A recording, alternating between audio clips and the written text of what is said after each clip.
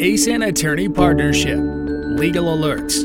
Date May 27, 2021. Author Can Sözdaş, Yiğit Açar, Ayça Dogu. Turkish Medicine and Medical Devices Authority updates the guidelines on non-clinical assessments for vaccines. Recent development. On 18 May 2021, the Turkish Medicine and Medical Devices Authority updated the guidelines on non-clinical assessment for vaccines. The guidelines were developed following feedback from the healthcare industry. The update contains detailed guidance on various issues that were left unclear in the previous version of the guidelines. What's new? The most notable aspects of the update are the following. Vaccine research groups must respect the welfare of the experimental animal during vaccine trials.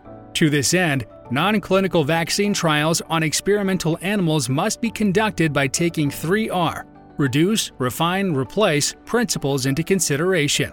Quality tests concerning characterization of pharmacopoeia monographs must be prepared in light of both national and international guidance, such as from the World Health Organization, WHO, International Council for Harmonization of Technical Requirements for Pharmaceuticals for Human Use, ICH, and the Food and Drug Organization, FDA.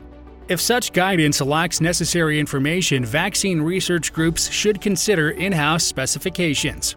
Stability tests must be conducted under long-term, accelerated, and stress circumstances with products produced in accordance with the Good Manufacturing Practices (GMP). Inadequate amount of data must be submitted in order to support the stability of the products during the clinical research. In the event of a public health emergency, the stability data must not be less than 15 days in order to start clinical researches. The stability tests realized under product storage and acceleration circumstances must be continued during the clinical trial, and their findings must be submitted to the authority.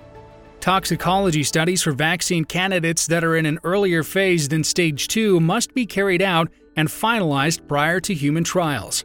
As a general rule, vaccine candidates do not require genotoxicity studies. However, vaccine candidates at risk affecting the human genome may require genotoxicity studies depending on their formulation. Conclusion: Turkish Medicine and Medical Devices Authority continues to provide useful guidance for companies working on vaccines. All relevant companies working in this field should carefully follow the authority's announcements and take the necessary steps to fulfill their obligations.